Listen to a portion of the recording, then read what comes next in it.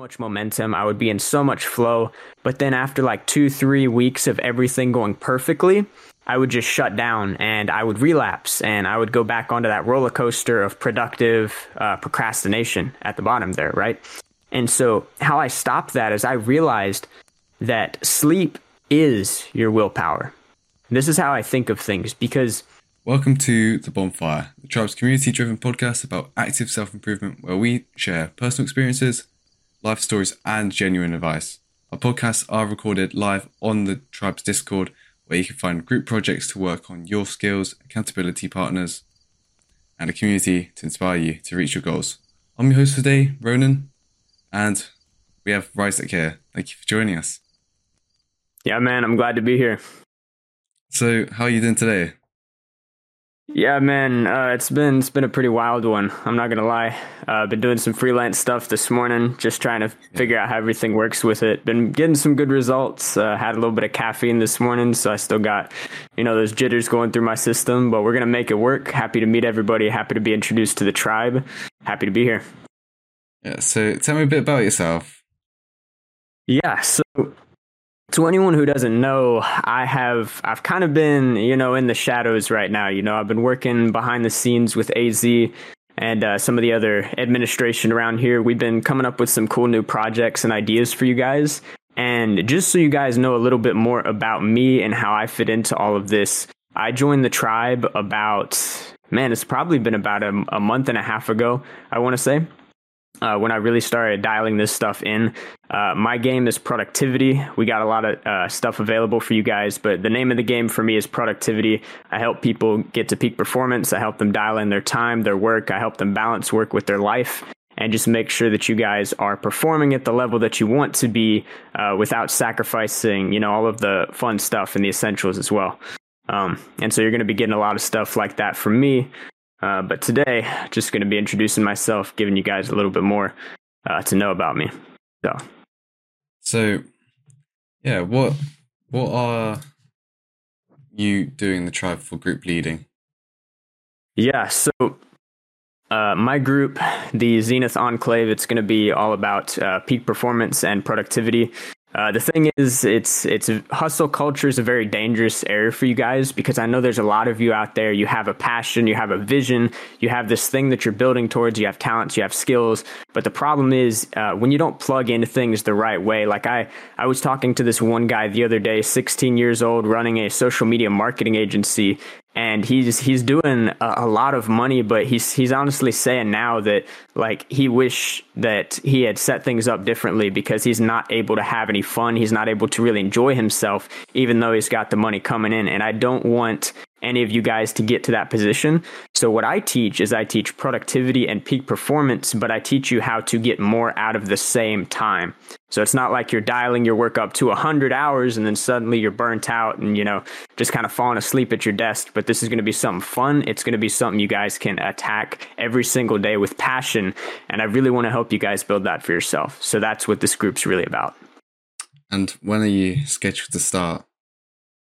Yeah, we've talked about some things back and forth. AZ has not given me the exact date just yet that we're planning to do this, but what I can say is that I've got everything planned out. We've structured everything. I've recorded a lot of the content, built out the infrastructures, and all I've really got to do is clean up a little bit of stuff, make sure it's polished, and just make sure I can provide the best experience for you guys possible.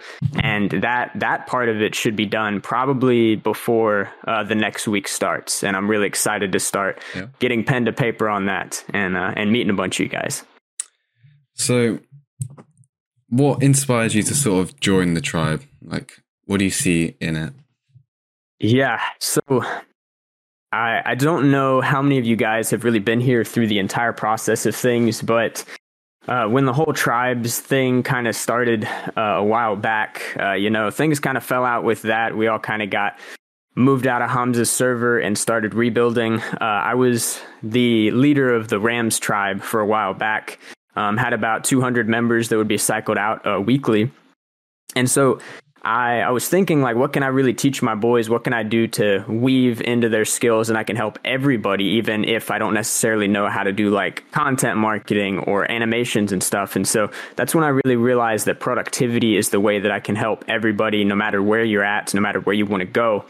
And I've just had that great opportunity. I've taught over the sum of 200 people these kind of techniques and strategies. I've seen my boys do some amazing things already. I've got one who's seen good results in his business. I've got another guy who just started a business, another guy who's doing really well, he's got high functioning ASD. I've got another dude who's got kind of a speech impediment, but he's been doing really well. He's been working through his stuff. And we have been seeing really good results together.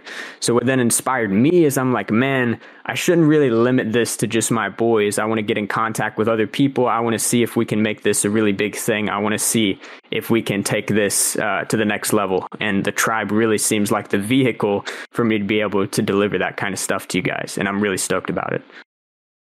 How did you and AZ meet? Yeah, so the intermediary, like, again, I'm not sure how much of a big picture of the history you guys have, but there was this one guy, super ambitious guy that I met, and he went by Atlas, like that was his actual birth name, but he kind of connected me and AZ. We made this group chat. All of the servers have been down, but we wanted to really create something together, and so we all hopped in with each other. And we were like, hey, how can we, recreate things and really create an environment that's benefiting everybody? And that was when I met AZ, kind of the stoic man. He's got a lot of cool stuff to say. I realized instantly that we kind of clicked well together. He's got a lot of cool stuff that I can learn from him and vice versa. And so things just kind of took off from there. We've been in a bunch of calls. We've been discussing how we can make the tribe better for everybody, what we can do, what we can dial in, and what we can really make happen. And so, yeah, AZ, super humble guy. Really love to meet him. And yeah, it's been a smooth couple weeks. He's a good leader. And what do you specialize in? What's your field of expertise? So,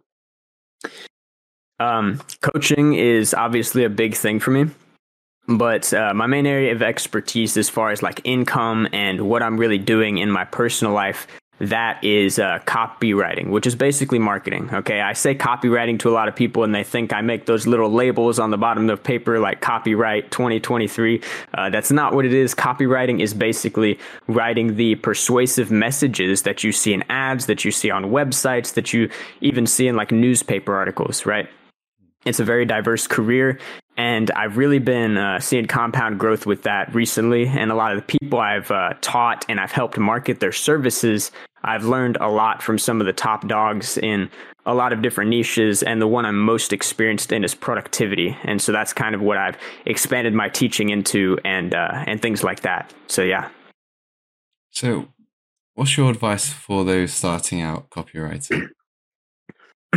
Yeah, so I'm sure a lot of you guys know Andrew Tate. He's got his whole like Hustlers University thing on. It's called The Real World now.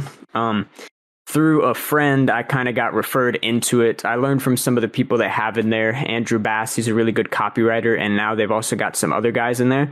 If you guys are looking for a really inexpensive way to develop your copywriting skills, and like let's just say hypothetically, you're just kind of interested, right? You're not really sure if copywriting is the thing that you want to do, but you really want to dive in, see kind of what it is, see if it's something that clicks for you.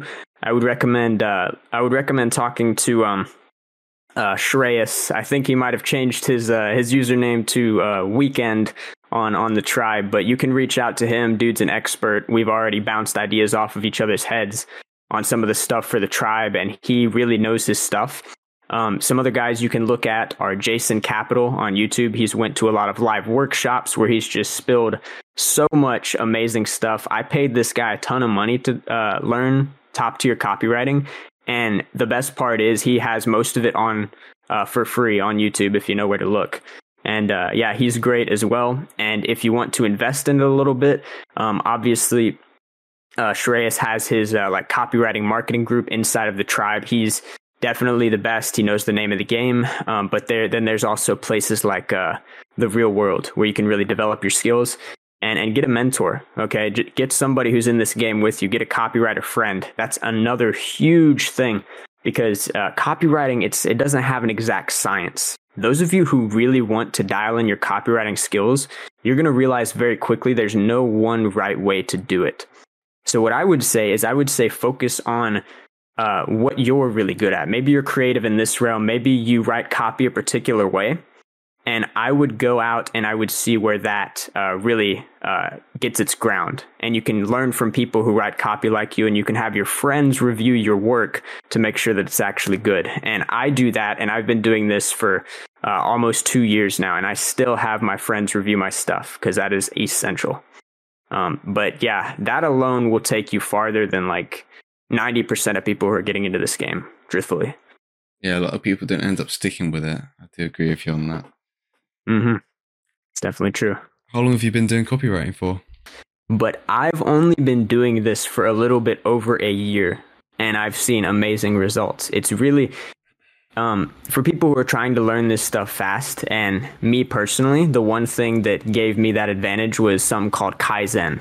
And Kaizen is the idea of making like a 1% improvement every day.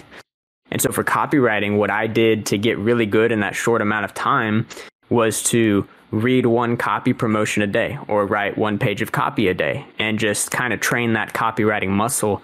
And even though I've only been working for 1 year, I'm as good as a lot of people who have been in this industry for 3 years plus. And I've applied for jobs at really big companies. And one job I was competing against the head sales copywriter for Dr. Squatch.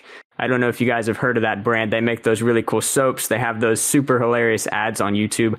I won in competition with the lady who wrote a lot of those promotions. And that just says something about if you really put work into the skill, you can take it as far as you want to go, even if you've only been doing it for like a year, like me. So. Yeah, tell me more about that. How did you end up doing that? Yeah, man. So her name is Jacqueline. She doesn't work there anymore, but basically the position we were fighting for is this company called Avant, and basically they do marketing for streetwear brands. So they have like a lot of these cool clothes that people like to wear, but it's also a marketplace where streetwear brand owners can go and sell their stuff. So if any of you guys are listening to this right now and you want to start your own brand, that's actually a great place to start. But that little side note out of the way, I did get to meet her. She was really cool, and she wrote really good copy. But the main thing is when you learn copywriting, it's like one of those things when the tide rises, all the boats are lifted. You get better at copywriting, you get better at sales because you learn persuasion, you get better at basic conversations like we're having right now because you learn like better communication skills, how to really get people to pay attention to what you're saying, get people to resonate with what you're saying, build trust, all of these things that are super important in interviews. So even though I had 2 years, actually I think it was like 3 years less experience than this woman who was like a top dog, I still ended up getting that position just because the communication skills were there, the copywriting was there. And that's a story I tell all the time because it's just incredible, right? Love to hear it, yeah. So you've been doing this for a long time, and I can kind of see like the experience you've gained from just sticking with it and actually implementing the advice that's been told is... Yeah, man. All of you guys listening to this, something I've said like my whole life, if you can't look back at yourself from a year ago and just absolutely cringe at the person you were, you are not developing fast enough, right? Every time I look at myself, like even just a year ago, I'm like, man, I was a baby. I didn't know anything like I was now. I've just become a completely different person. And it was intense, and it took a lot of work. It took a lot of stress. It took a lot of hustle. But that's the name of the game, guys, is consistency and building momentum.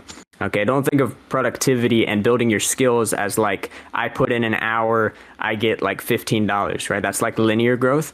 But productivity and building your skills is exponential. You're not going to see great results every day, but then suddenly out of nowhere, it's just going to explode. And you're going to see a ton of growth in your personal life, in your professional life, and things are going to fall into place. Trust me. So how did you achieve your first client? Yeah, so I remember this story from a while back. technically the first client I helped to get was a guy named Jasper. He was I don't know if you guys have heard of it. There's like this Eastern practice called like Tantra, and it's like all about like masculine and feminine polarity. A lot of you guys who have read Way of the Superior Man, I know that's a really big popular book that a lot of you guys have read. It does talk a little bit about that in that book, but what he would do is he would teach men this to really build natural attraction between men and women.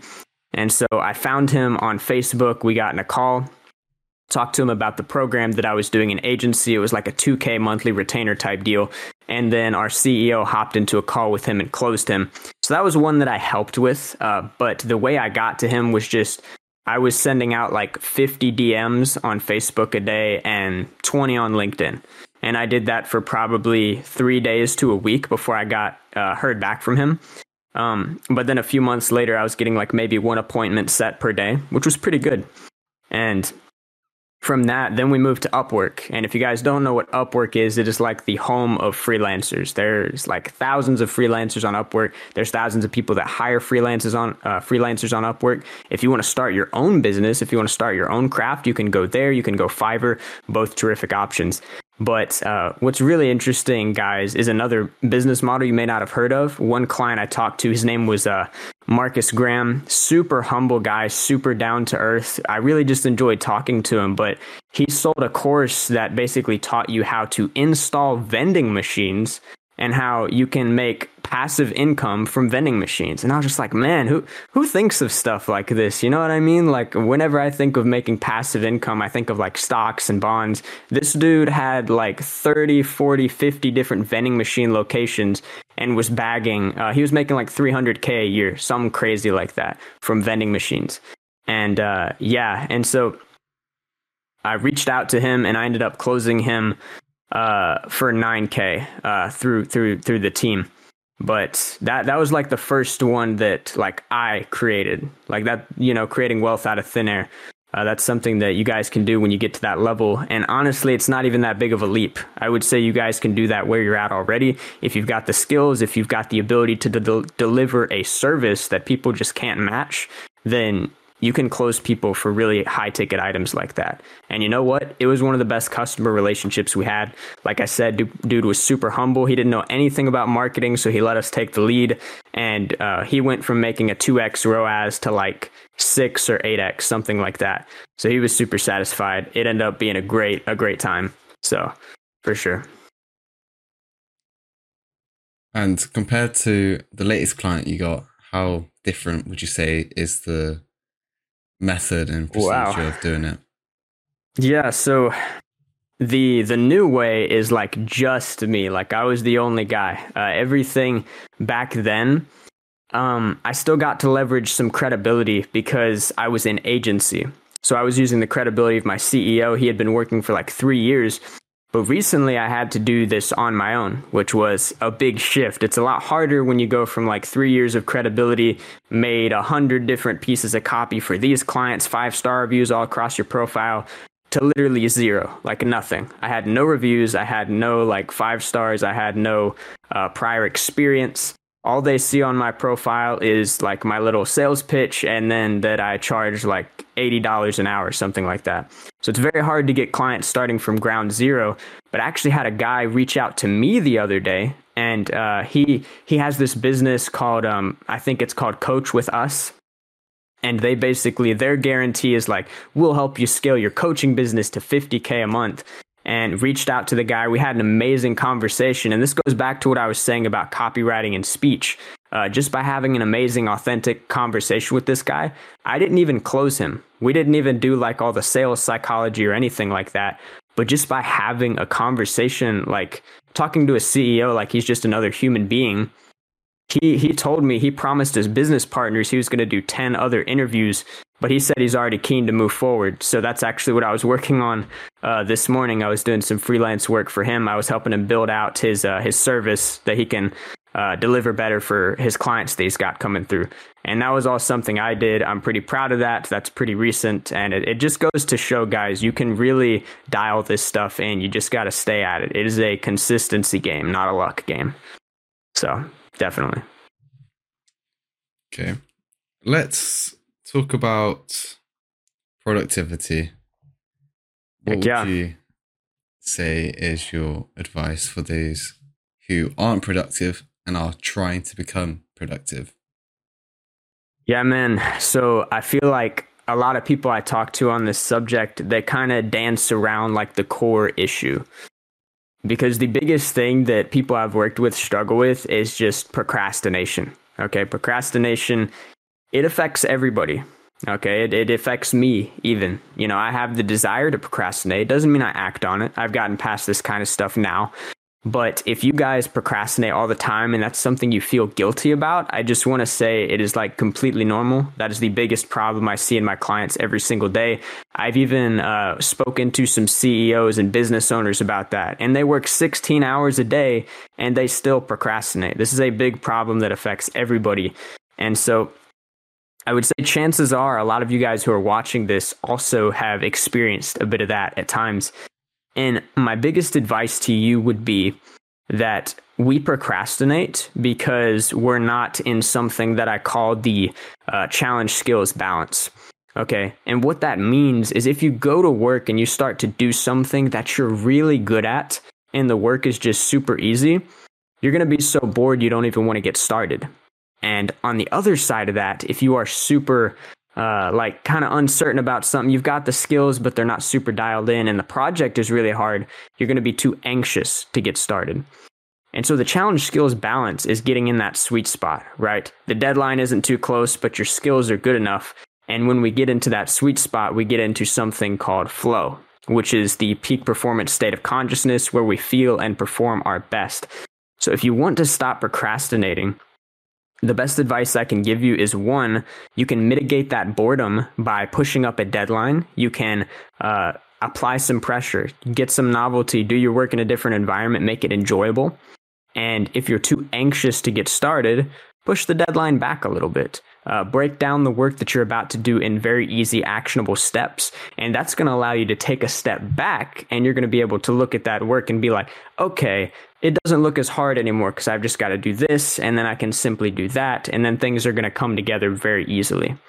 And so procrastination, it's like a mental problem. But once you start getting down to it, it's not that hard. And you're going to realize that. And as you apply that, you should see it start to dissolve as a natural consequence of that. And I think that is probably the biggest and also one of the easiest problems to solve that I see all the time. How do you get in flow state? Yeah, so flow is probably one of the biggest things that I teach because we have like an upper cap on time. You know, if you are trying to get a lot done, people like Hamza, people like Cole Hastings, and like a lot of popular self-improvement YouTubers, they'll tell you that you need to put in more time. You need to put in more work, right? You need to go from working 30 hours a week to working 60 or 100 hours. And so what I would tell you is that you need to get into flow states more often. And when you get into flow states more often, your time itself becomes so much more valuable. And so kind of what Ronan's just asked me right here is like, how do I get into those peak performance states of consciousness? Because that is the core of my teaching. It's really easy for me to just tell you to go out and get into a flow state when nobody has like any idea how to do that. So when I show you kind of how I do this, it revolves around a few different things. The first thing is it can be something that you just carry around with you. And how you would do that is there are 3 flow triggers that kind of go into one. It is called curiosity, passion, and purpose.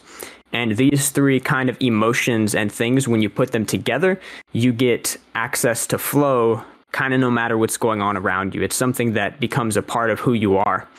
And that is why purpose and active self-improvement is such a big part of what we do here. Because when you have purpose as like this North Star, whenever you're doing something and what you're doing is now not just, hey, I'm getting this work done. It's I'm moving towards my high, hard goal that my life's purpose is to achieve. Suddenly your work lights a fire in you and you are compelled to move forward. The self dissolves and you just become absorbed into the task at hand and you're able to compound endlessly and just get sucked into the work and work really hard at it. So the first thing I would say is develop that passion for your work using your passions. Okay, we've all heard our parents say that doing what you love is better than getting paid a whole lot for something that you hate. And I would agree, but the perspective that I take on it is do something that uses your passions. Because if you do something that uses your passions, you have access to flow through that flow trigger. Same thing with your purpose. And then the second thing is, while purpose is something flow is something you can carry around with you, the next thing that I would do is I would make sure that things are working externally. If you want to get into a flow state, you can't have any distractions, period. I'll say that again. You can't have any distractions at all. That is the name of the game. If you are trying to get into a flow state, first of all, it takes 20 to 40 minutes to even do so. So if you've got like your mom tapping on your shoulder, or you're getting phone calls from people, or text messages, or people are emailing you, you're not going to get into that flow state. You've got to sabotage those self-distractions. You've got to get those things out of your environment, that loud noise, those icks, all of those things. And that would be the second thing, is optimize your environment for flow. And then thirdly, and this kind of goes back to what we were saying, is stay in that challenge skills balance. Don't make your work boring, but don't make it so hard that it's just going to make you not even want to get started. And I do those three things every day, and I'm able to get 4 to 6, sometimes even more hours of flow every single day. And that's really the advantage here. If you were to ask me how many hours I worked a week, I only work 30 hours a week, sometimes 35. But I get more done than people who are working like 60, and I even have some friends who work 100 hours a week. But because they don't do this, they're kind of left in the dust, and they're forced to sacrifice all the things that they enjoy. So if you focus on flow, if you focus on building the triggers, building your environment, you can have your cake and eat it too. And that's, it's as good as it sounds. What's one way you have removed distractions? Yeah, man. So I would say by far the phone is like the worst thing in this situation. The Bible has this verse, if your right arm causes you to sin, cut it off. And likewise, I'm telling you that if your phone is making you self-distract, then you need to keep it far away from you at all times. And a lot of people even call me kind of obsessive about this, because what I do, you can go on Amazon and you can type in phone lockbox, and it's just like $20, maybe $30, but there's a lockbox that you can put your phone in, and you can set a timer, and it will unlock when the timer is over. So what I do to avoid these distractions is I just make it impossible for them to come up in the first place. Because discipline's great, right? We love discipline. We love David Goggins. We love all of these figures that inspire us. But to go one step further is to make those distractions impossible in the first place. And I do that by literally putting it in the lockbox and locking my phone away for those 3, 4, 5 hours that I'm going to be working at one time. And then when I'm done, it unlocks and I can check my messages. I can do all of the normal stuff I do with my phone. That's one example of a system that I've used for probably about a year now. And I don't have the phone addiction anymore. Happy to say. Great. And willpower, let's talk about that. What can you say about willpower? So I will say that honestly, a term I use pretty synonymously for some of the guys that I work with, and you guys will hear me talk about this all the time. Sleep is king for productivity. Literally, it sounds kind of dumb actually, but the biggest breakthrough I've had on my journey through productivity, I would always build so much momentum. I would be in so much flow, but then after like 2-3 weeks of everything going perfectly, I would just shut down and I would relapse and I would go back onto that roller coaster of productive procrastination at the bottom there, right? And so how I stopped that is I realized that sleep is your willpower. This is how I think of things, because let's think of things from a neurochemical point of view. And I don't mean to get too nerdy on you guys. I'll still make this stuff pretty understandable. But when I worked with the Flow Research Collective, who's basically this huge organization that pours millions of dollars into understanding peak performance and procrastination and willpower and all these different concepts, being tired and fatigue is actually something that has a physical presence in the body. It is this compound called adenosine. And what happens is adenosine, your body has receptors in the brain. And from the moment you wake up to the moment you go to bed, more and more adenosine is building up in your brain. And it only goes away, it only gets flushed away when we've had a good night's sleep. So what was actually happening is I wasn't getting that full night's worth of sleep, and some of that adenosine wasn't getting washed away. And that process would repeat every night, and eventually it had built up so much that I literally couldn't push myself any further and would relapse just because my body wasn't built to keep going. And so what I would say for willpower is sleep is king. Make sure my rule for sleep is 9 hours in bed, 8 hours of sleep. I always, a lot of people think that's a lot, but for me, as long as I get a good night's worth of sleep, willpower is kind of out of the question. I'm able to function as my most powerful self because I'm not tired. I don't have a need to procrastinate because my brain isn't tired. My brain is completely clean and I can start the day just how I naturally would. And it is super powerful. And even if it sounds kind of silly, I would recommend you guys try that for a week and you will see amazing results for sure. What's one obstacle that kept you from improving? Yeah. So that's one, technically speaking, was the sleep. If I had to really narrow it down to one thing that was constantly getting in my way, it was that I kept taking advice from a lot of these self-improvement YouTubers. And I'm not calling out anyone in particular. I love Hamza, I love Cole Hastings, I love Andrew Kirby. I think all of these guys are making a positive movement. But what I will say is that there is no perfect morning routine out there. There is no perfect day routine. There's no perfect habit routine that you need to build. And one of the biggest things that I do for you guys inside of the tribe is I help you build a custom approach to productivity. And so what I mean by that is we're different in so many different ways, right? We have personality types, we have Enneagram types, we have driving forces, we have communication styles, we have all of these different lines and levels that make us function in the world completely different from each other. And so for me to tell you that I found the secret of the masters and try to give it to you and say that this is what's going to work for you, I can't do that because productivity is not something that's cookie cutter. It's not something where there's one formula that works for everybody. And so that was the biggest thing I had to realize was that first I had to go through that journey of self-discovery. I had to understand what my pitfalls were, what my strengths were, what my weaknesses were. And then I could build systems, I could build routines, I could build strategies that compensated for everything I was lacking in. And I would encourage you guys to do the same because you may not know this, but many, many times the struggles that you're going through are very unique to you. And so I would visit that first. I would say, what keeps happening?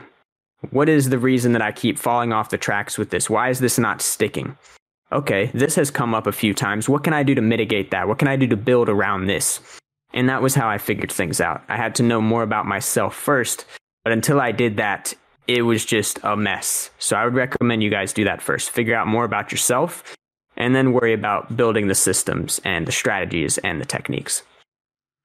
And what's the thing that you use to sort of figure out yourself? Yeah, so a lot of people have differing opinions on this stuff. A lot of people think, psychology is a pseudoscience. I don't really go into all that stuff. I'm very different. I've worked with a lot of coaches over the years. I've seen amazing results with a lot of the typologies and a lot of the studies around psychology right now. And so what I would say that I did in order to figure out this stuff is, number one, you have this very interesting thing called a chronotype. And this is the internal clock inside of your body.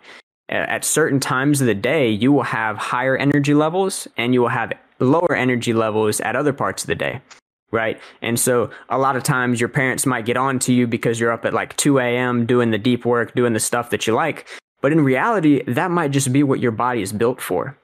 And I was the complete opposite. I get all of my energy in the morning and it kind of starts to taper off around the evening. So what I would say, figure out that chronotype and structure your day around that. This is why I say there's no perfect morning routine, If you are a lark or a early bird, right, and you get all of your energy in the morning, do your deepest work in the morning because that's when your energy is the highest. And the opposite if you're a night owl, right? And so that was one of them. Another one is the Myers-Briggs personality type. If you guys want a bulletproof way to figure out the two things that you're best at and what you really need to work on, that is one thing to do, because every personality type has 4 attributes. So I am an ENFP, and I have like a dominant cognitive function. I have an inferior cognitive function. And what you'll be able to do is you can figure out what those inferior cognitive functions are, and you can build your stuff around that. See me? My inferior function is introverted sensing, which basically means I'm not good at avoiding like sensual desire and pleasures and stuff like that. So what I had to do is I had to make sure I stayed away from the junk food, I stayed away from the TV, I stayed away from the social media, pornography, all of those things like that, because once I start, it's very hard for me to really get a grip and get out of that. And that's also why I teach systems, because a lot of you guys may have it worse than everybody else. Some of you guys may have that as your strength, and maybe you're just resilient by design. But by going through that and by understanding that, you can figure out what your sticking point is, and you can build around that rather than just trying a million different things and hoping something sticks.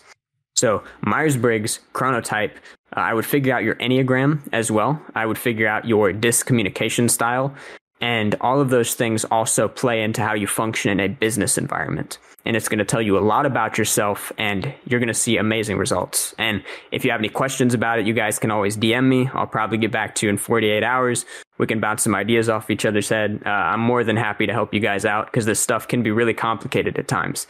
But yeah, that's basically a little rundown I'll give you so far. Yeah, man. So Hamza, he's been moving more towards like a carnivore diet online. And I can honestly say I've been trying to do a similar thing. And it's not necessarily because like vegetables are bad or dairy is bad or all these things are bad. But the thing is, when you switch to like a mostly meat and like high fat diet, so many problems go away. Right? You don't have any seed oils in your diet. You don't have any low fat like preservatives and things because you're just eating meat. Whenever I can do that, that's what I do. But what I would say is get in stuff that really feeds your body and feeds your energy. Because a lot of people reach out to me and they're like, hey man, I'm super productive in the morning, but when the afternoon comes, I'm just dead as soon as I start. And then I'll ask them, what did you eat? And they'll be like, oh, I just had a sandwich and like a cupcake or something. And the problem is when you eat food that has fluctuating levels of like sugar and highly processed carbohydrates, your body has to pump up the insulin in order to flush all of that out. And you're left with almost no sugar in your bloodstream. And your energy just crashes. And that was happening to me for the longest time. I didn't even know why. But once I started going lower on the carbs, going higher on the fats and the protein, what I noticed is that I could finally rely on a steady level of energy throughout the day. I eat tons of peanuts. I eat tons of eggs. I eat pretty much all kinds of meat. Fish is probably by far my favorite. I like beef a lot too. I eat a lot of dairy as well, a lot of cheeses. Yeah, I'm not too picky either. I will eat carbs sometimes, but I always eat them at night when I know I'm not going to be working anymore. And my energy is like, I give it permission to fluctuate at that point because it's not really necessary anymore. Right. So I would say just figure out a way you guys can be consistent about your diet. And if productivity is the name of the game, then I would recommend you guys cut down on the carbs too. Eat some more meats. Don't run away from the fat either. Cholesterol is good for you. It's going to help you with your testosterone. Obviously, I'm not a dietitian or medical professional. So if you have heart issues or you have anything with your body, always consult a doctor first. But this is what has worked for me so far. Great. And back to flow. Can you tell me a little bit about complete concentration? Yeah, man. So complete concentration as a flow trigger, how this really works is it is about giving yourself that space to get fully absorbed in what you're doing. And when I say like complete concentration, what you guys have to realize is there are some prerequisites to that. That's not just, no movement in my peripheral, no sounds in my ears. There's other things that come along with that, because what I notice a lot of my friends and a lot of my students do is they build up self-distraction, because you still have that little need in you for stimulation. And sometimes when you get into flow, you get in this struggle phase, your inner critic is going wild. You're like, am I doing this right? Oh, this is stressful. I really need a quick dopamine hit. Let me see what Heather posted on Instagram, all this stuff. And we kind of run away from our work real quick. But complete concentration is not just about like having no disruptions in your environment. I would say that's stage one. But when it comes to complete concentration, you also want to staunch the flow of all of your temptations. I have an amazing browser extension that's actually free. It's called Self-Control. You can turn it on and it will block like a ton of stuff from your browser, like from your laptop, everything. So even if you wanted to distract yourself, it's not really even an option anymore. And that goes back to what I was saying. I build my systems like this because I am terrible at introverted sensing. It's my inferior function. But you as a person, you may not need to take it that far. And if you don't, that's awesome. But if you do, then I can always help you with that, because that's what I struggle with myself. And so it took me a long time to get complete concentration down. But once I did, I was getting easily twice as much flow every single day. And it's helped a lot. And what's your advice for younger you? 3 years in the past, let's say. Wow, man. Yeah, like I said, man, I was a baby 3 years ago. I would have been, that would have been my junior year of high school. And honestly, if I was looking back at myself then, I was just coming out of a relationship. I wasn't doing so great. Self-esteem was pretty low. Didn't even have business in my peripheral mind at the time. If I was to go back, I would give myself the advice that if you're following self-improvement, something that you need to understand is that when you pursue self-improvement, it shouldn't come from a place of desperation and internal lack. Because I don't know about you guys, but when I started self-improvement, I didn't do it for like the most healthy of reasons. I did it because I really didn't like the way that I looked. I did it because I didn't feel confident around people. I did it because I felt like I wasn't good enough the way that I was.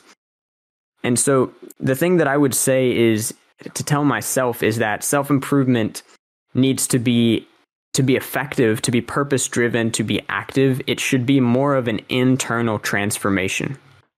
And how I would have told myself to do that is to realize first that you don't need to like get jacked or have like the perfect mindset or like make $1 million to be good enough.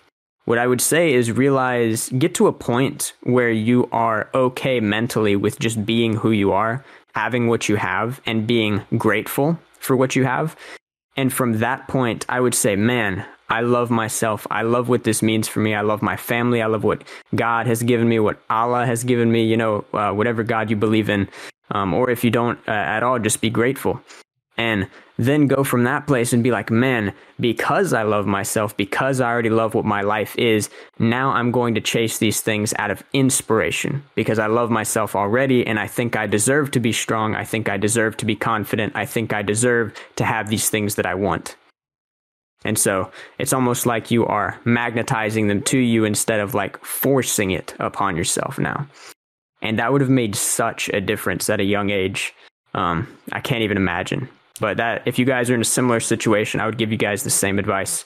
Do the inner work and everything else will come when it comes. And where do you see yourself 5 years in the future? You guys, I'm not even going to lie. A lot of you guys in this call, you might sneer at me a little bit for this, but this is genuinely what I think. 5 years from now, my vision, I want to have a villa in Dubai, right? It may not even be my permanent residence, but Dubai has just been an amazing place. It's not because Hamza went there. It's not because wealthy expat lives there or all these cool people, but Dubai is a tax haven. And I plan to move my business there to get the tax benefits. And also because The environment's pretty good over there. I really enjoy a lot of the festivities, a lot of the people. It's like 90% expats, so there is such a cultural diverse world over there. And I can really see myself being there, thriving there, and really loving the community. That would be the first thing. And then the second thing would be, in 5 years, I want to be a millionaire. I want to have taken this business, what we're doing here, and I really want to take this operation to the next level. I want to eventually get to the point where I can help you guys at such a low barrier to entry that everybody is getting what they need and everybody's growing together at a rate that is just unimaginable, right? And also in a way where I can help, like, you know, our admins and everybody too. And but yeah, in 5 years, I can definitely see us taking this thing really far. And then also between my personal career and me building this out with the tribe and also independently of the tribe, I do see that working out for me. And eventually I want to work for Fortune 500 companies. I want to come into their businesses and I want to teach their staff to be more productive. I want to help their businesses grow from the inside out with operations work as well. So that would be my professional goal.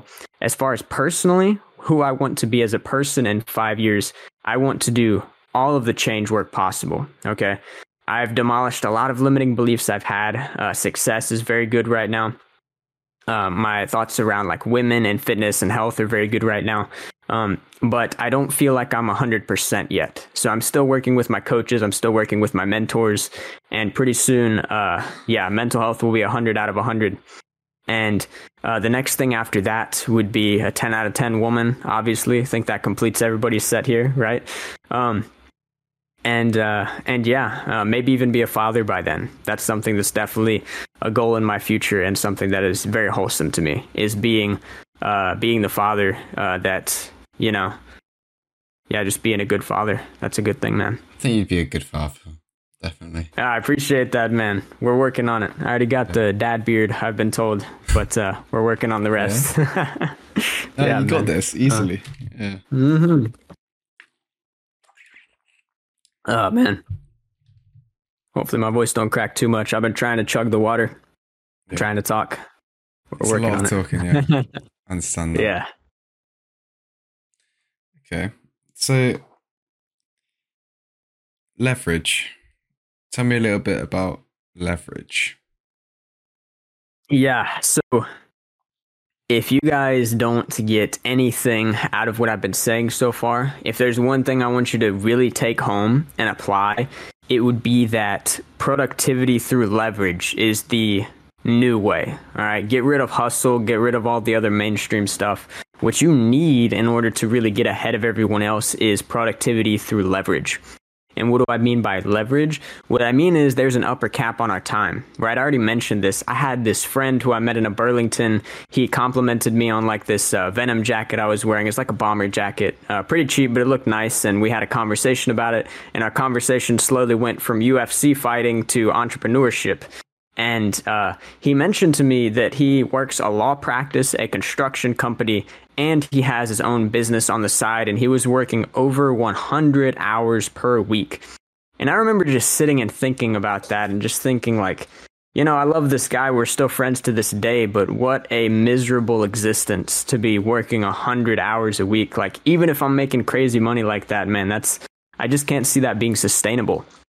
And so really what the question became is, if there's an upper limit on our time, if we can't push ourselves past that 100-hour mark, how can we get ahead of everybody else who's already doing that? And the answer that I came up with, Flow Research Collective come up with, more people are starting to realize, is that you don't need more time. What you need to do is leverage the time that you already have. And the way that I've been doing that is through flow, as we've already talked about a little bit, through systems, because you build them once and they run forever. They improve your workflow. They improve speed of implementation. They help everywhere. Leverage your network. Ask for help with things. There's so many people out there who will be willing to help you in everything. I've hired people on Fiverr and Upwork to handle little things I don't have time for. You can hire a virtual assistant if you don't have time to go through all your emails and messages all the time, right? There's so many different ways that you can fix these little nuanced problems and really leverage your productivity to 100 times what it is now. Love that. So, yeah, How do you increase your output? Great question. So what I do is actually kind of funny. You guys won't really know this because, this is a podcast. Some of you guys are probably listening to this during a workout or a run or, reading a book or something, whatever the game is. But I don't know if a lot of you guys have seen stuff like this, but people like Steve Jobs, if you look at pictures of him when he was speaking back in like 2008 all the way to like 2014, he wore the same t-shirt and jeans and boots every single year for like almost every single day. And one thing that I do to increase my output is do something called lowering cognitive load. And what this means is if you have a super complex work life, if you got your school going on, college, if you've got a ton of things going on with your business and your friends, what you need is a very simple personal life. And so what I did is I save all of that energy for output and I make everything else super simple. I wear very simple clothes every day. I barely have differing garments. I keep things very simple in my wardrobe. I keep things very simple for like relationships and friendships. I go out like twice a week. I just keep it simple. I talk to people sometimes, but I don't stress myself over the small stuff. And I keep my environment simple too. I don't own many possessions. My room is clean as often as it can be. So is my desk. It's clean, super clean. And things like that, just lowering that cognitive load. I don't have to decide what my grocery list is going to be. I decided that once and I have it systematized. I don't have to decide where I'm going to go today to eat. That's already figured out in advance. I don't have to know what I'm going to do today because it's already figured out in advance. And by taking so much of that cognitive load away, your outputs will explode because all of that energy that you use to make decisions is now able to go towards your work. And that's good for flow too, on a side note. So I would say that's the first thing I do to boost output is just get rid of all those unnecessary decisions that you guys are probably making. And that's going to open you up to so many different things. And the next thing I would say is don't make the grocery list at the store. Okay. And what that means is you need to know what you're going to do tomorrow before tomorrow actually starts. And you can think of it like this. This is one thing one of my mentors, Darren Hardy, taught me. He's written some best-selling books. He's a super cool entrepreneur. I think he actually writes in a lot of the covers of Entrepreneur magazine, right? And he's done stuff for Nathan Hill and a lot of really neat guys in this industry. But one thing he did that really stood out to me is he taught me this thing called Big Rocks. And what Big Rocks is, when you're scheduling something, it's like that professor, right? He has pebbles, he has rocks, and he has sand. And so what he does is he puts in those 3 big rocks. He fills pebbles. He says, can I put anything else in here? The class is like, yeah. Pour that sand in there. So he pours the sand in there. And then he pours it all out. And he tries to do it all again, but in the opposite order. And suddenly those big rocks can't fit in anymore. And the moral of this story is that you need to plan your 3 biggest tasks in the day the night before. What that's going to do, it's going to eliminate the guesswork. But it also means that when you do the 3 highest leverage tasks first, you're going to have time to do all of those small things in your day. And that's going to help your output a lot because you're always prioritizing the important stuff instead of just focused on doing stuff in general. We don't just want to do the right things. We want to do the things that are like the highest leverage move possible. So that would be the second thing. And even if you just do those things, you're going to see amazing results. Definitely. So can you give me some examples of what sort of things you would plan out in the day before? Yeah, honestly, let me just look at this real quick. I actually have my schedule for today. Let's see, evening ritual. Yeah. So what I had planned out, my 3 big rocks for today were, let's see, don't fail me now, Chrome. Okay. Work on the pre-sales presentation workbook. That's what I'm doing for this client. That would be a big rock. Work on like the Google Doc and revisions and like actually planning out how I'm going to fix this thing. That would be another one. And then the third priority, of course, being this podcast. So those would be like my 3 big rocks for today. And then my pebbles would be like, take the dog out for a walk or, clean off my desk or make this meal. And then the sand would just be like little stuff like text back this person, whatever. I don't even really plan that kind of stuff. I just have it on a to-do list that needs to get done this week, and I can hit it with any spare time I have. But if you have those 3 rocks down and you get them all done first, this is my last big rock for the day. After this, I'm pretty smooth sailing. And it's really nice to be able to have that as a reality every single day. And if you start implementing, then that is going to be your reality. And it's pretty nice, speaking from experience. Okay. Yeah.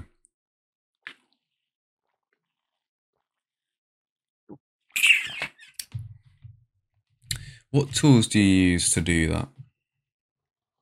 So whether that be on a Google Doc or... Yeah, man. Honestly, I say like no need to overcomplicate it. You know, a lot of people hear that I use like a lot of stuff on Google, and that's kind of generic, but it works well for me. I use Google Calendar for like all of my planning stuff. If you guys want to get really crazy with it, what you can do is there's this website called Reclaim AI, and you can literally just plug a bunch of tasks into it, like your spare stuff, your to-do lists, and it will literally randomize them throughout the day and just give you a schedule. You didn't even have to plan it. You just click a button and your whole day is planned out. That's one thing that I use sometimes if I'm feeling a little, cool. I know there's some of you guys out there who hate schedules. You like to go with the flow. If you like to do that, I would recommend Reclaim AI. It's a very good tool for doing that.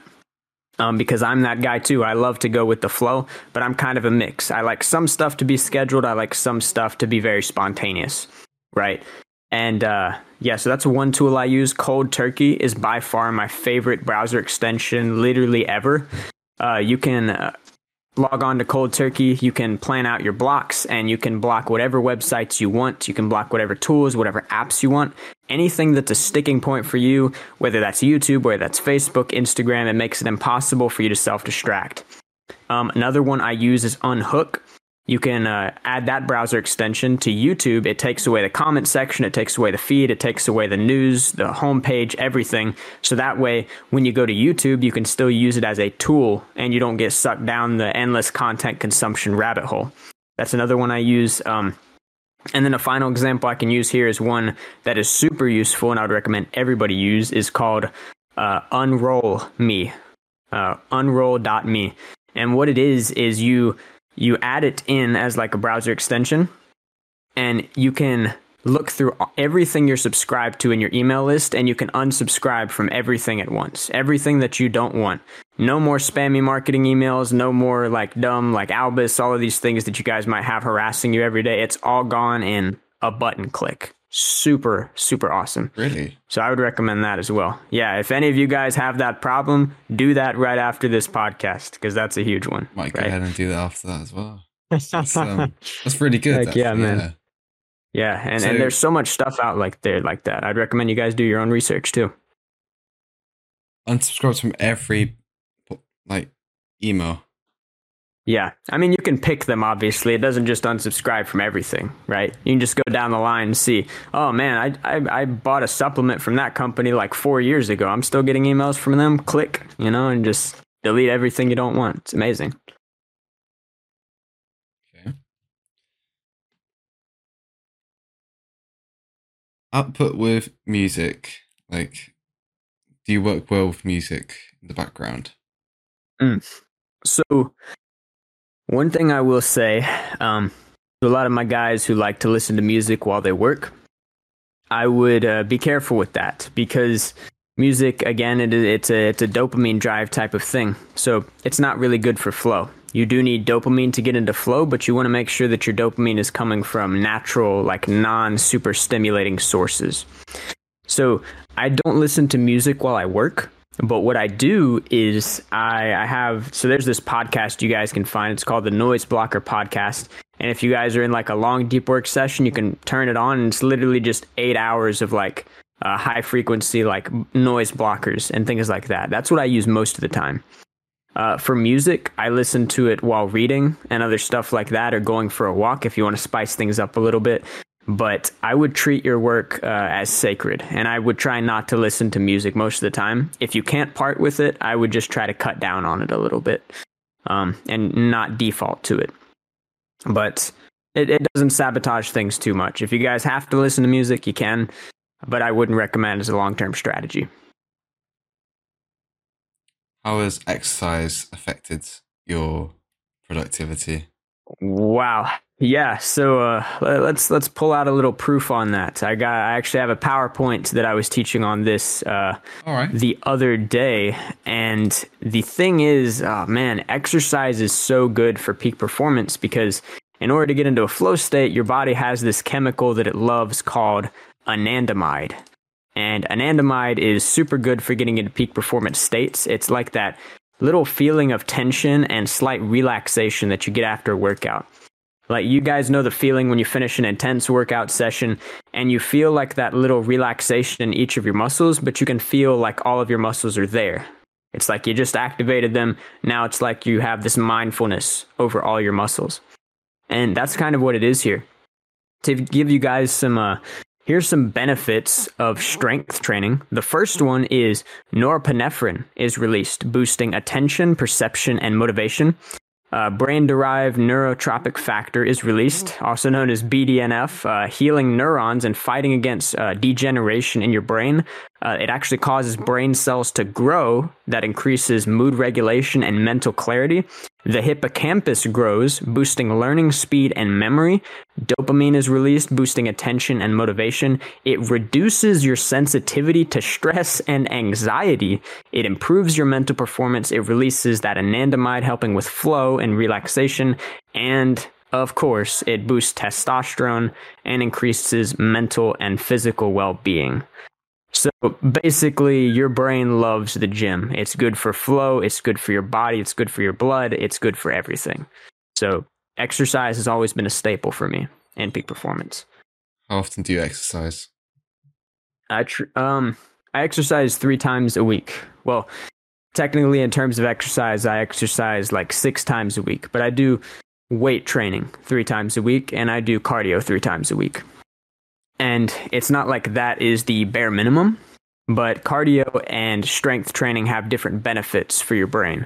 Cardio is better for testosterone, and let me see here. Cardio is better for heart performance. It reduces your risk of several diseases. It increases insulin sensitivity. It helps you use your oxygen more efficiently, and it actually improves bone density. So it has different benefits than strength training, so I make time for both of them. But if you guys don't like the cardio, you guys don't have to. But I would recommend at least some form of exercise for about 120 minutes a week. Do you exercise in the morning or night? So this goes back to what I was telling you guys about chronotype, right?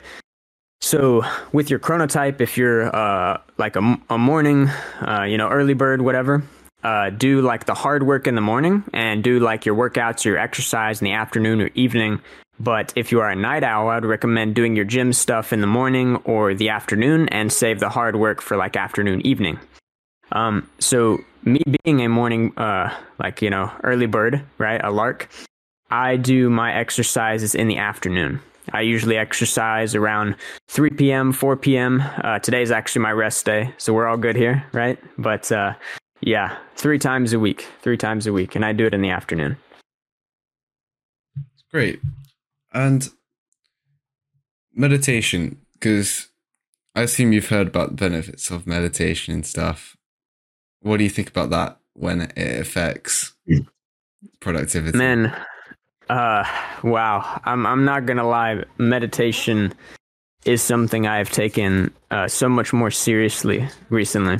I have this mentor. They have this thing called Social Sage. It's like a platform they teach on, and basically what it is, he teaches this form of meditation that is very advanced. And if you guys want to get started with it, then I would recommend you do so because it has a lot of cognitive benefits. The type of meditation that I do, it actually grows the portions of your brain that are responsible for communication and feelings of love and happiness. And it is called TWIM, which is kind of an acronym. It stands for Tranquil Wisdom Insight Meditation. Super beneficial for peak performance. It boosts your mindfulness. It boosts your capacity to learn, grow, and experience the pleasures of life, which is good for dopamine drive and norepinephrine, which also translates back to peak performance. It actually, if you meditate for long enough, and you guys have probably noticed this, no matter what type of meditation you're doing, you will lose bodily sensations. Have you ever noticed that before, Ronan? You lose some bodily sensations during meditation sometimes? After doing it for quite a while, I used to do like 60 minutes in a day. I know that's a bit excessive. Yeah. I sort of get Oh, no, not at all. Not at all. Yeah, but whatever you're saying, go ahead. Yeah, I sort of got a more, it definitely, there's a lot of benefits to do it. And I know, I think it's a bit excessive sometimes, but it will, yeah, you do feel a bit more, I think it's a relaxing sensation to me. I don't know how it is for you, but Absolutely. So, depending on like how you guys do your meditation, whether it's just like a way to get some thoughts out of your head, or maybe you're trying to become more masculine and like be aware of your own awareness, or maybe you're doing it as like a practice for peak performance, kind of how I use it. What will happen is if you meditate for long enough, there's this center of your brain called the parietal lobe, which is basically what separates us from everything around us. It's like the borders around my hand and like my body. But when it shuts off, that border goes away. And this is why all of those Buddhist monks are like, you can become one with everything. Because when you reach that point in a meditation, which usually happens after like 60 to 90 minutes of meditation, that part of the brain will shut off. And when that happens, something really interesting happens in the brain. They hooked up electrodes to a guy who did this one time. In terms of like the terms they do, he was in like the fourth or fifth jhana in meditation, right? But when he got there, he literally had the biggest rush of dopamine that's ever been recorded against like everything. Even people who are on like drugs and stuff had the highest amount of dopamine in his brain ever from getting to that point. And the thing is, when you have like really insane experiences like that, it helps you develop something in the body called interoception, which is the sixth sense. And that's actually a flow trigger called deep embodiment. It's when the self dissolves, when we become fully absorbed into the task that we're doing. And meditation really helps with that, because you build up that relationship with your body, that ability to get absorbed into your thoughts or your tasks. And so by meditating regularly, I train my brain to be in that thought loop, and I can absorb myself into my work a lot easier. And that's another thing you guys can do with meditation. If you guys want to take it that far, I would recommend starting with 30 minutes a day, which sounds excessive for a lot of people.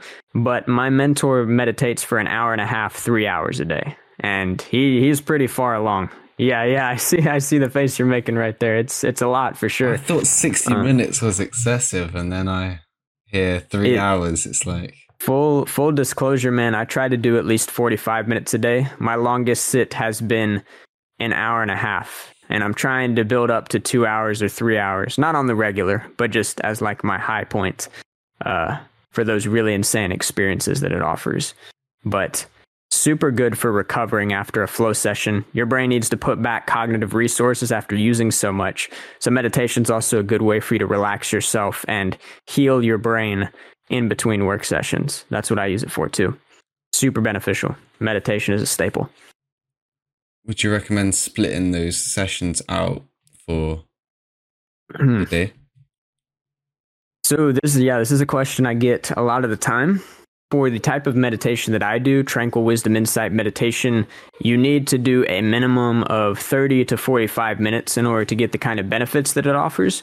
If you guys want to know how to do that, you can find a guide on Reddit. Look up Tranquil Wisdom Insight Meditation, and you'll be able to find it and the nuances of it and how to get started.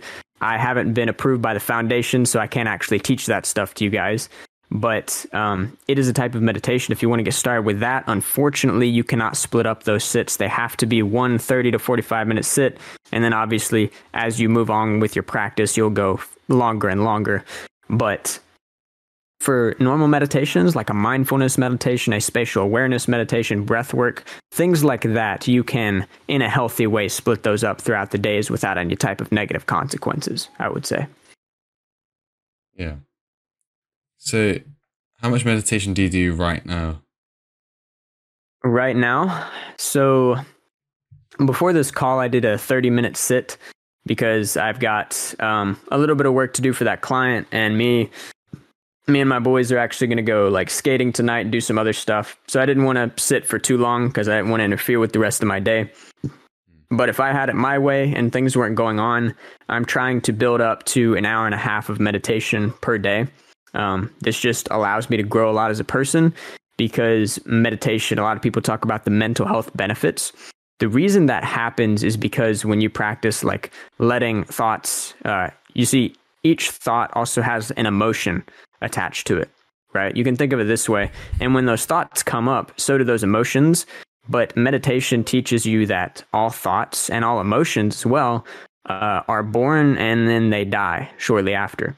And so what happens is through more meditation, you become like this observer, and you're able to be mindful enough to see these thoughts and emotions as they come up and let them go just as fast before they take too big of a hold on you and cause you to do all of these irrational things. And through an hour and a half a day, or well, more closely 45 minutes to an hour a day, I've been doing that consistently for about 3 months now, and the benefits have been insane.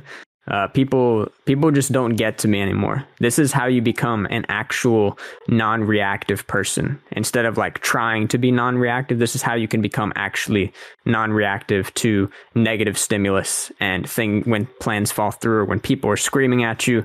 It's very good for building up your resilience and your mental health and peak performance, because that's why I initially started doing it. But I also see these other benefits, and it's definitely something you guys should look into for sure. Definitely. Do you journal at all? Yeah. So this goes back into something we talked about a little earlier with the Myers-Briggs personality types. What you guys will find is one of the letters, if you guys type yourself, do an online quiz, figure out what your type is. There are two types of people. There are sensors and there are intuitives.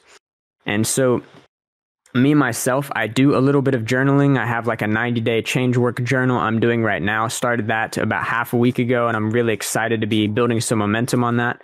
But as far as today goes, I journal like sometimes, but it's not something I default to. And the reason for that is nothing wrong with journaling at all. Journaling is better for the sensors. And if you remember, we talked about introverted sensing is my worst function. So journaling just doesn't hit the same for me as it does for other people. But to you guys who are listening to this, if you have sensing as one of your dominant or co-pilot functions, journaling is going to be super powerful for you. But if you're like me and you are on the flip side of that and you are an intuitive, which basically means you like to see patterns in things, you don't really take things as objective facts. You like to weave things together, figure out how things connect. That's kind of how I operate. What you'll benefit more from is like building flow charts and mind mapping your thoughts and your ideas, because you can see the things and you can connect the dots physically and actually see it build out in real time. It's a much better way for people with a mind like yours to learn, to grasp information, and to make connections like that. So I would say it depends on the person. I'm not a journaler, but I love journaling, and I think it's very effective. Okay, yeah. So mind mapping, you would just say, just get a piece of paper, simple as that. There's a few different ways you can do about it. If you personally like to write stuff on paper, I do, not for the mind maps, but if you do like to write stuff on paper, there's nothing wrong with that. But what you can do is there is a website called whimsical.com. You can go onto it and you can actually build out mind maps or flowcharts, and you can kind of piece those things together yourself. And it's very easy to do. It's very effective. That's the one I use. There's another one online called Lucid Chart. You can build out mind maps and flowcharts on there as well. It's really about what you prefer, but I use Whimsical. So, okay. Yeah, what's your purpose? Like, what are you aiming to achieve? Yeah, man. Wow. Even though I consciously know the answer to this, it's still a very hard question to wrap your head around just as a person. I mean, if I asked any of you guys listening to this right now that kind of question, you guys would probably be stopping with me too right now.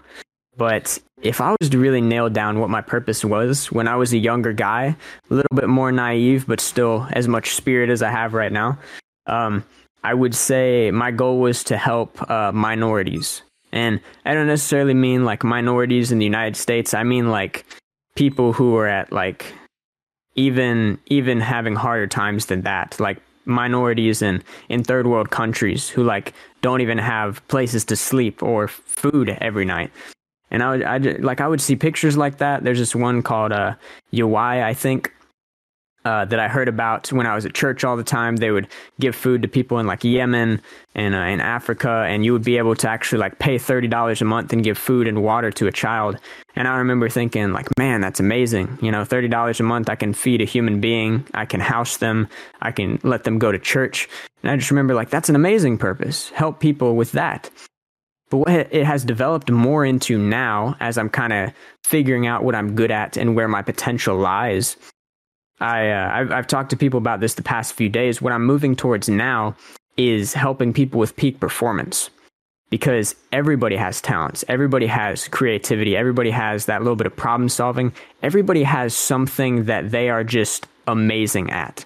And if some of you guys are listening to this and you're thinking, I don't have that one thing, you do. The thing is, when we are a certain way, we think that everybody is like us. We think everybody must be good at this. Everybody must be bad at this. But the idea is that's not true.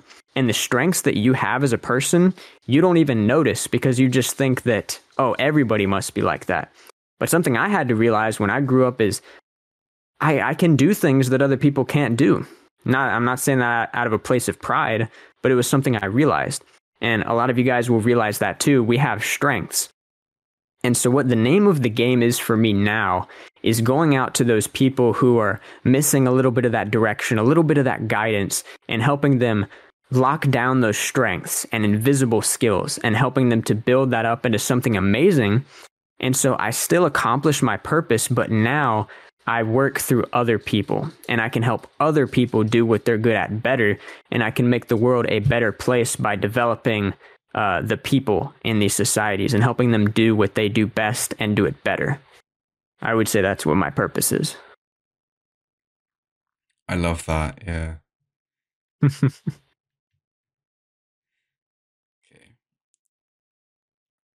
Tell me the importance of connections. Like, yeah. So when you say connections, are we talking like more business or like personal life connections? Business. Okay. So first of all, on like a deeper layer, like we've all heard like the generic quotes, you know, like 5 people you hang out with is who you are, you know, the average of the 5 people you hang out with, right? We've all heard things like that, but I think people don't truly understand how true a quote like that is until you really start swimming with the sharks and people that you believe are at a little bit of a level higher than you. And what I mean by that is when I was just having turned 18, just getting into business, I talked to some CEOs, I talked to several business owners of like coaching industries and consultancies. And simply by being around with people like that and talking about topics like that and congregating with people who are at that level, there's this change that happens on a subconscious level where you will just feel like you can propel yourself so much further than you are right now.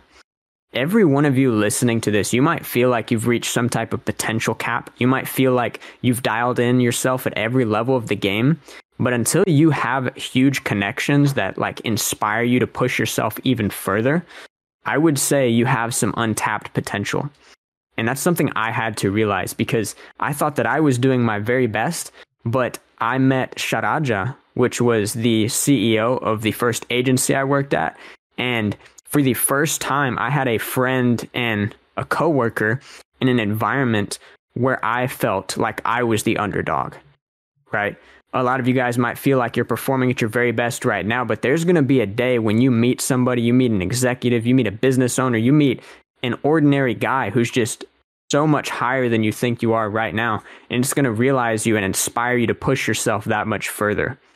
And so I would say your network, one, it's great for opportunities, but it's also good for you to realize how much further you can be pushing yourself as a person as well, and realizing truly how much more you could be doing to get to where you want to be. And it is irreplaceable. Start building your network when you're young. Talk to people who are above where you want to be. Ask for advice, ask for feedback. Reach out to people, man. People like CEOs, they don't want you to impress them, bro. Like they just want another human being to talk to. When I enter interviews with people like this, or when I'm talking to top dogs, I don't even like talk about credentials or like who I am, why I'm here. Like I hopped on a call with a guy one time and I'm like, hey man, full disclosure, I just drank like a whole gallon of water, so I might be running out of here in a few minutes. Dude just starts busting out laughing and like the vibe instantly changed. It was just like two bros sitting down for drinks at a bar. Okay. You can get in contact with people like that so easily. You don't even have to be somebody yet. You just have to be authentic. And when you do that, when you lead with that, people are going to be magnetized to you. Like recognizes like, and people love authentic people in a world of fakes. So always gravitate towards that, and you guys will do awesome. I love that. Yeah. Well, I'm saying I love that to every response because I love talking to you. You've got a good insight of the world. You've got a lot of good ways of like moving about, which I personally like. I think it's great, like how productive you are and all the systems you've put in place. I find that really inspiring. So I really appreciate that, man. Yeah. And like I said, guys, I know I'm talking about a lot of cool stuff. I'm throwing a lot of big ideas around, but I'm not this like special up high kind of guy. This all happened in around the span of a year or two. And I just want you guys to understand there is nothing that I did that you guys cannot do to achieve these results for yourself. And I'm always going to be the one to tell you that. I'm not going to act like I discovered the secrets of the masters and I'm just like this amazing person. Everything that I do, everything that works, I have found because I kept that momentum. I kept making those 1% improvements every day. That's what the name of the game is. It's not about becoming someone you're not. It's about becoming a whole lot more of who you already are and developing your strengths and developing what you're passionate about and pursuing things like that. And I really appreciate you, Ronan. That means a lot. It's really good to hear that this kind of stuff resonates with people. And yeah, I'm so happy to be here actually, and just tell this stuff to you guys too, because this stuff can really change some of you guys' life if you let it land, and develop it. Yeah, you're gonna be a great group leader for the tribe. I already know. And a lot of people are gonna find your advice really, really useful. Like a lot of people in the tribe, I don't know a lot about all of them, but I know that they're on self-improvement, kind of like finding their way around. And if you're there to help them, I know that it's definitely going to make a change. So absolutely, man. And like I said, to all of you guys listening to this, never hesitate to reach out. We're here to help out. We're here to make results together and build this thing together. Everybody's an important cog in this movement, and we're all going to make it. It's going to happen. It's going to be great. Yeah. Tell me about Dan Pena, was it? Dan Pena. Oh man. Yeah. I would, to you guys listening, I would be a little careful with Dan Pena. I wouldn't watch him around your parents. He's a very intense guy.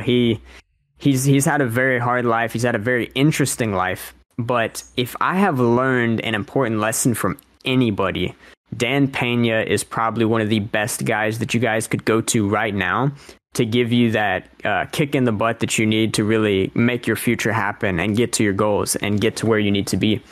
And what he told me is that whatever you do to take a quantum leap to really change your life in a short period of time, right? We always hear about these people who became millionaires in like a year or 3 months, or they built like 7 properties in like 2 months, or all this crazy stuff. It happens because the actions we take are in direct proportion to the goals that you have. And if I learned one thing from him, it was that.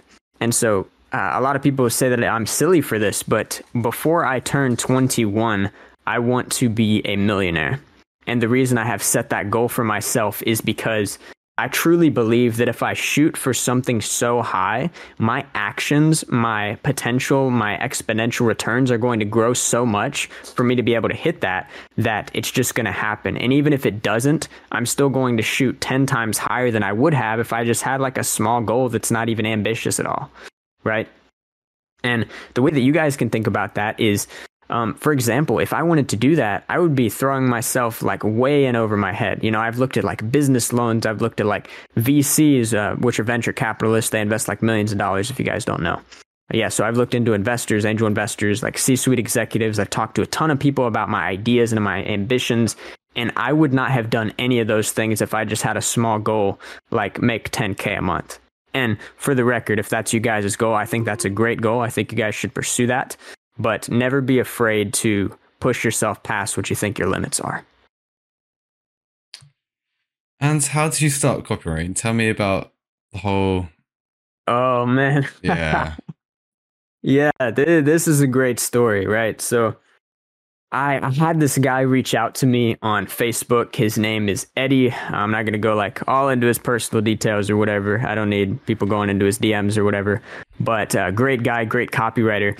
I actually ended up getting talked into kind of a pyramid scheme at the start. It was a mess. But the good news is I wasn't manipulated. I realized what it was pretty fast. But what I noticed is that he was a part of this business called RivX. It was a pretty interesting business. It was a mix of, they targeted real estate investors, and they had two offers. One of them was to build an e-commerce business for these business owners. And the other one was trucking automation, right? Two completely different things, but they sold really high ticket. The e-com store cost $25K. Trucking automation cost $75K, which is insane. If you're a closer and you're closing deals like that, you're making $7,500 from one phone call. So I was like, sign me up, right? I'm getting in on that. I had no business experience at all. That job was just a win-win-win. But the problem was the closers, they just were not hitting the numbers that they needed to. I made no money my entire time working there. So after that, I got into like an agency role. And in that agency, like I talked to the guy who was teaching over me, and he told me, look, these guys aren't hitting numbers. You want to just start a business with me? And I was like, heck yeah, man, let's do it. I have nowhere else to go, right? And so I got into it. I got into the business. I was wearing a million hats a day. I was doing lead gen one day. I was doing sales another day. It was never the same. But as soon as he got me on copywriting, as soon as I wrote my first sales letter, he said, man, this is amazing. This is 8 out of 10. This is your best work you've done in this company. And from that point forward, I just doubled, tripled, quadrupled, quintupled down on the copywriting skills. I did it every day. I Kaizened. I was building multiple promotions for everybody. And over the span of like a year, I'd gotten a ton of experience. I built up my portfolio a ton. And now I'm able to do jobs now that I would have like not even believed myself, some of the prices that I charge on this stuff. And people will pay it because I built that level of experience.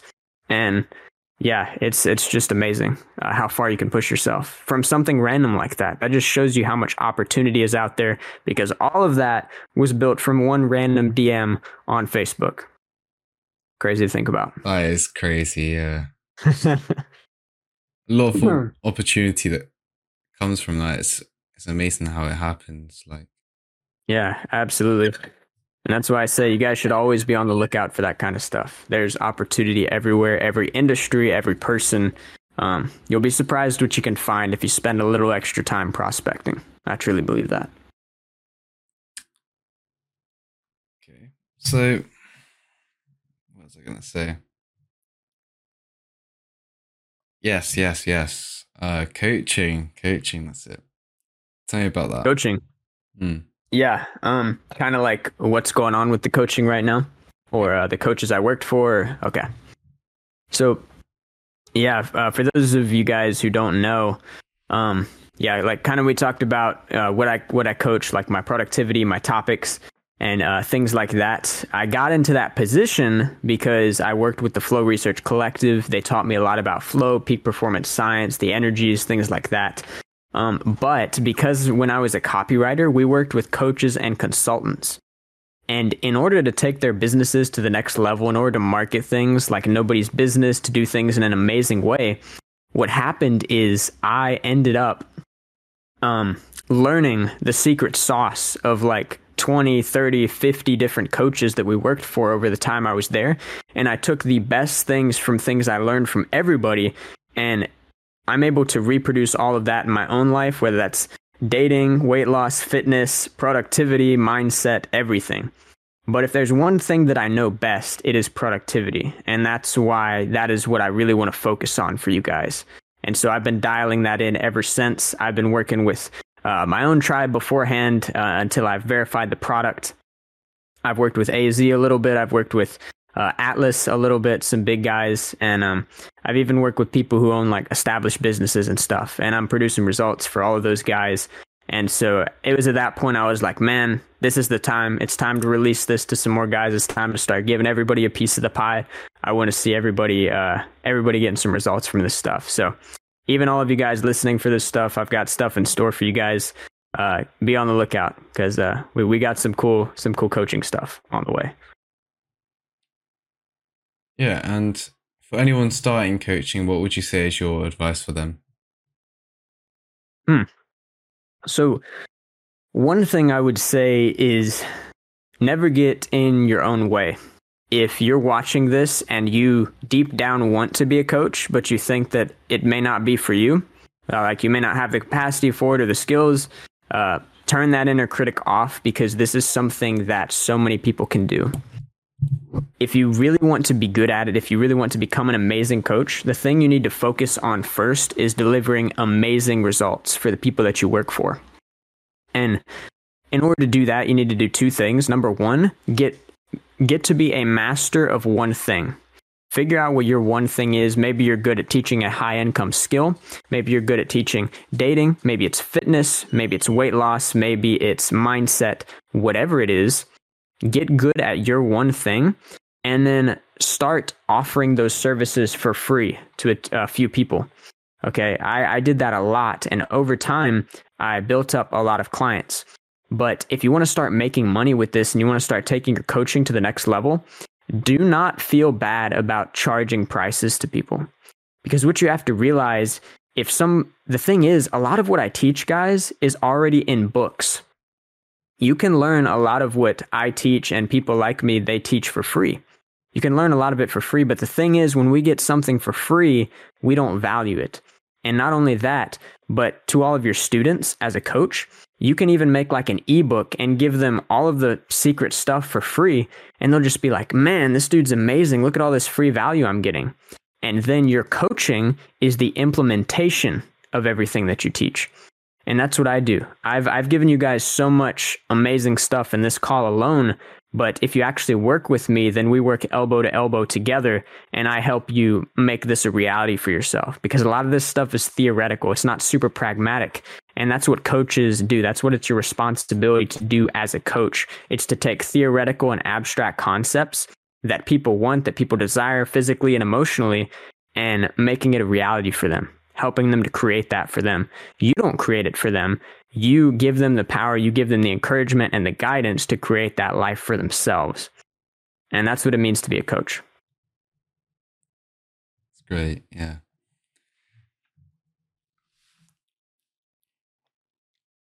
Okay. Yeah. You explained to me about hypnotherapy before. I'd like to hear more about that.